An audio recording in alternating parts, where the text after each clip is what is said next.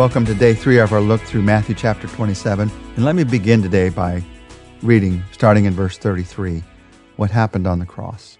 And they went out to a place called Golgotha, which means place of the skull. The soldiers gave him wine mixed with bitter gall, but when he had tasted it, he refused to drink it. After they nailed him to the cross, the soldiers gambled for his clothes by throwing dice. And then they sat around and kept guard as he hung there. A sign was fastened to the cross above Jesus' head, announcing the charge against him. It read, "This is Jesus, the King of the Jews." 2 revolutionaries were crucified with him, one on the right and one on his left. The people passing by shouted abuse, shaking their heads in mockery. "Look at you now," they yelled at him. "You said you were going to destroy the temple and rebuild it in 3 days. Well then, if you are the Son of God, save yourself and come down from the cross." The leading priests, the teachers of religious law, and the elders also mocked Jesus. "He saved others," they scoffed, "but he can't save himself. So he is the King of Israel, is he? Let him come down from the cross right now, and we will believe in him. He trusted God, so let God rescue him now if he wants him. For he said, 'I am the Son of God.'" Even the revolutionaries who were crucified with him ridiculed him in the same way. Now they ridicule him as he's on the cross. And you and I, in our love for Christ, we see this ridicule, and one part of us says, how could that have happened? But another part of us sees in every moment of ridicule a truth that needs to be told. He saved others, he can't save himself. Well, the way that he saves others is by not saving himself. Let him come down from the cross and we'll believe in him. It's only by him choosing not to come down from the cross that I can believe in him. He trusted God, so let God rescue him now if he wants him. The fact that God did not rescue him shows that he wants every one of us. There's this moment on the cross where you and I see the reality, the truth of who God is. And this moment, it has been looked forward to, and not just for the life of Jesus. It's been looked forward to from the very beginning, from the moment that sin happened in the Garden of Eden. In fact, before that, because God knew that sin was going to happen, God knew that Jesus would be going to the cross. He'd be giving his life for us. That's why throughout the entire Old Testament, you have prophecy after prophecy after prophecy looking forward to these moments in this day. One of the proofs for Jesus being who he says he is the fulfillment of prophecy. And there's no greater fulfillment of prophecy than in what's happening right as we read right now. The Bible tells us that in the Old Testament that Jesus was going to die a humiliating death. You see that in Psalm 22. That he'd suffer rejection, Isaiah 53. That he'd be betrayed by a friend, Psalm 41. That he'd be sold for 30 pieces of silver in Zechariah 11. That he'd be silent before his accusers in Isaiah 53. He'd be mocked in Psalm 22. He'd be beaten in Isaiah 52. He'd be spit upon in Isaiah 50. He'd have his hands and his feet pierced in Psalm 22. He'd be crucified with thieves in Isaiah 53. He'd pray for his persecutors. His side would be pierced. He'd be given gall and vinegar to drink. In other scriptures, we see that he has no broken bones when he dies. We're going to see later that he's buried in a rich man's tomb. And we see here that he has his garments taken and they cast lots for those garments. All of those things were prophesied to happen because God was looking forward to this moment when Jesus would give his life for us. And in the midst of this moment, verses 46 to 50, we see deeply into the heart and the plan of God. Listen to what happens. Verse 45. At noon, darkness fell across the whole land until 3 o'clock. At about 3 o'clock, Jesus called out with a loud voice, "Eli, Eli, lama sabachthani," which means, my God, why have you abandoned me?" Some of the bystanders misunderstood and thought he was calling for the prophet Elijah. One of them ran and filled a sponge with sour wine, holding it up to him on a reed stick so that he could drink. But the rest said, "Wait, let's see whether Elijah comes to save him." And then Jesus shouted out again, and he released his spirit. This moment when Jesus cries out on the cross, "Eli, Eli, lama sabachthani," why have you forsaken me? Why have you abandoned me? This is a moment when you and I see into the heart of God, but also when we know that God sees into our hearts, into my heart, into your heart. How do you find life when you feel forsaken? What do you do when you feel like God isn't there? You are not the only one who's felt that way. Jesus felt it. He said, "Why have you forsaken me?"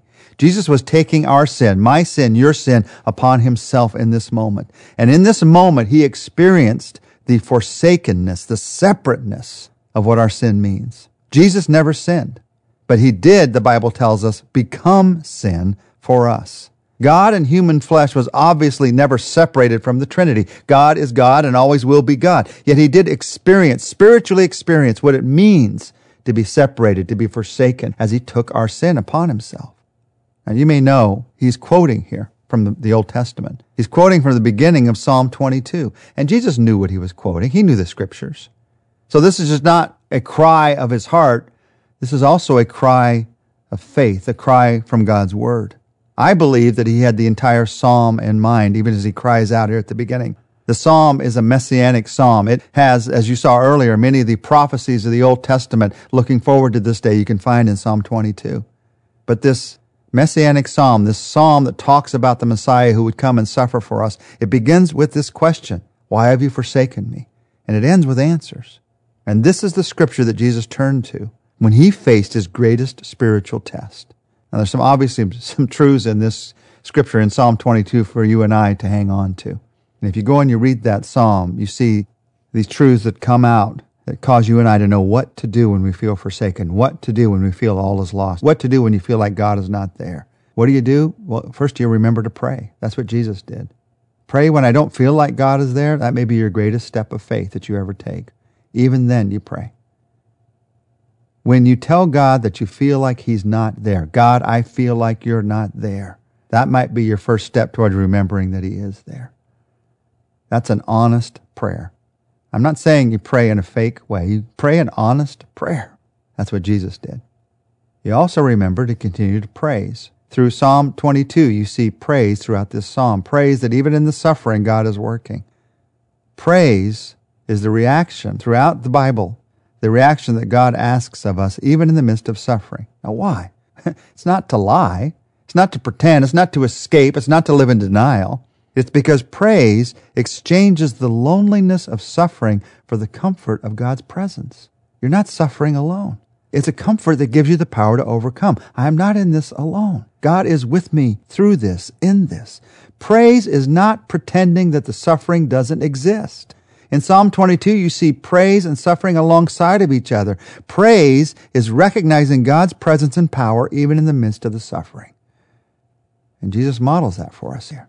Psalm 22:24 says, "For he has not despised or disdained the suffering of the afflicted one. He has not hidden his face from him, but has listened to his cry for help." God's presence, even in the midst of the suffering. That's the power of praise.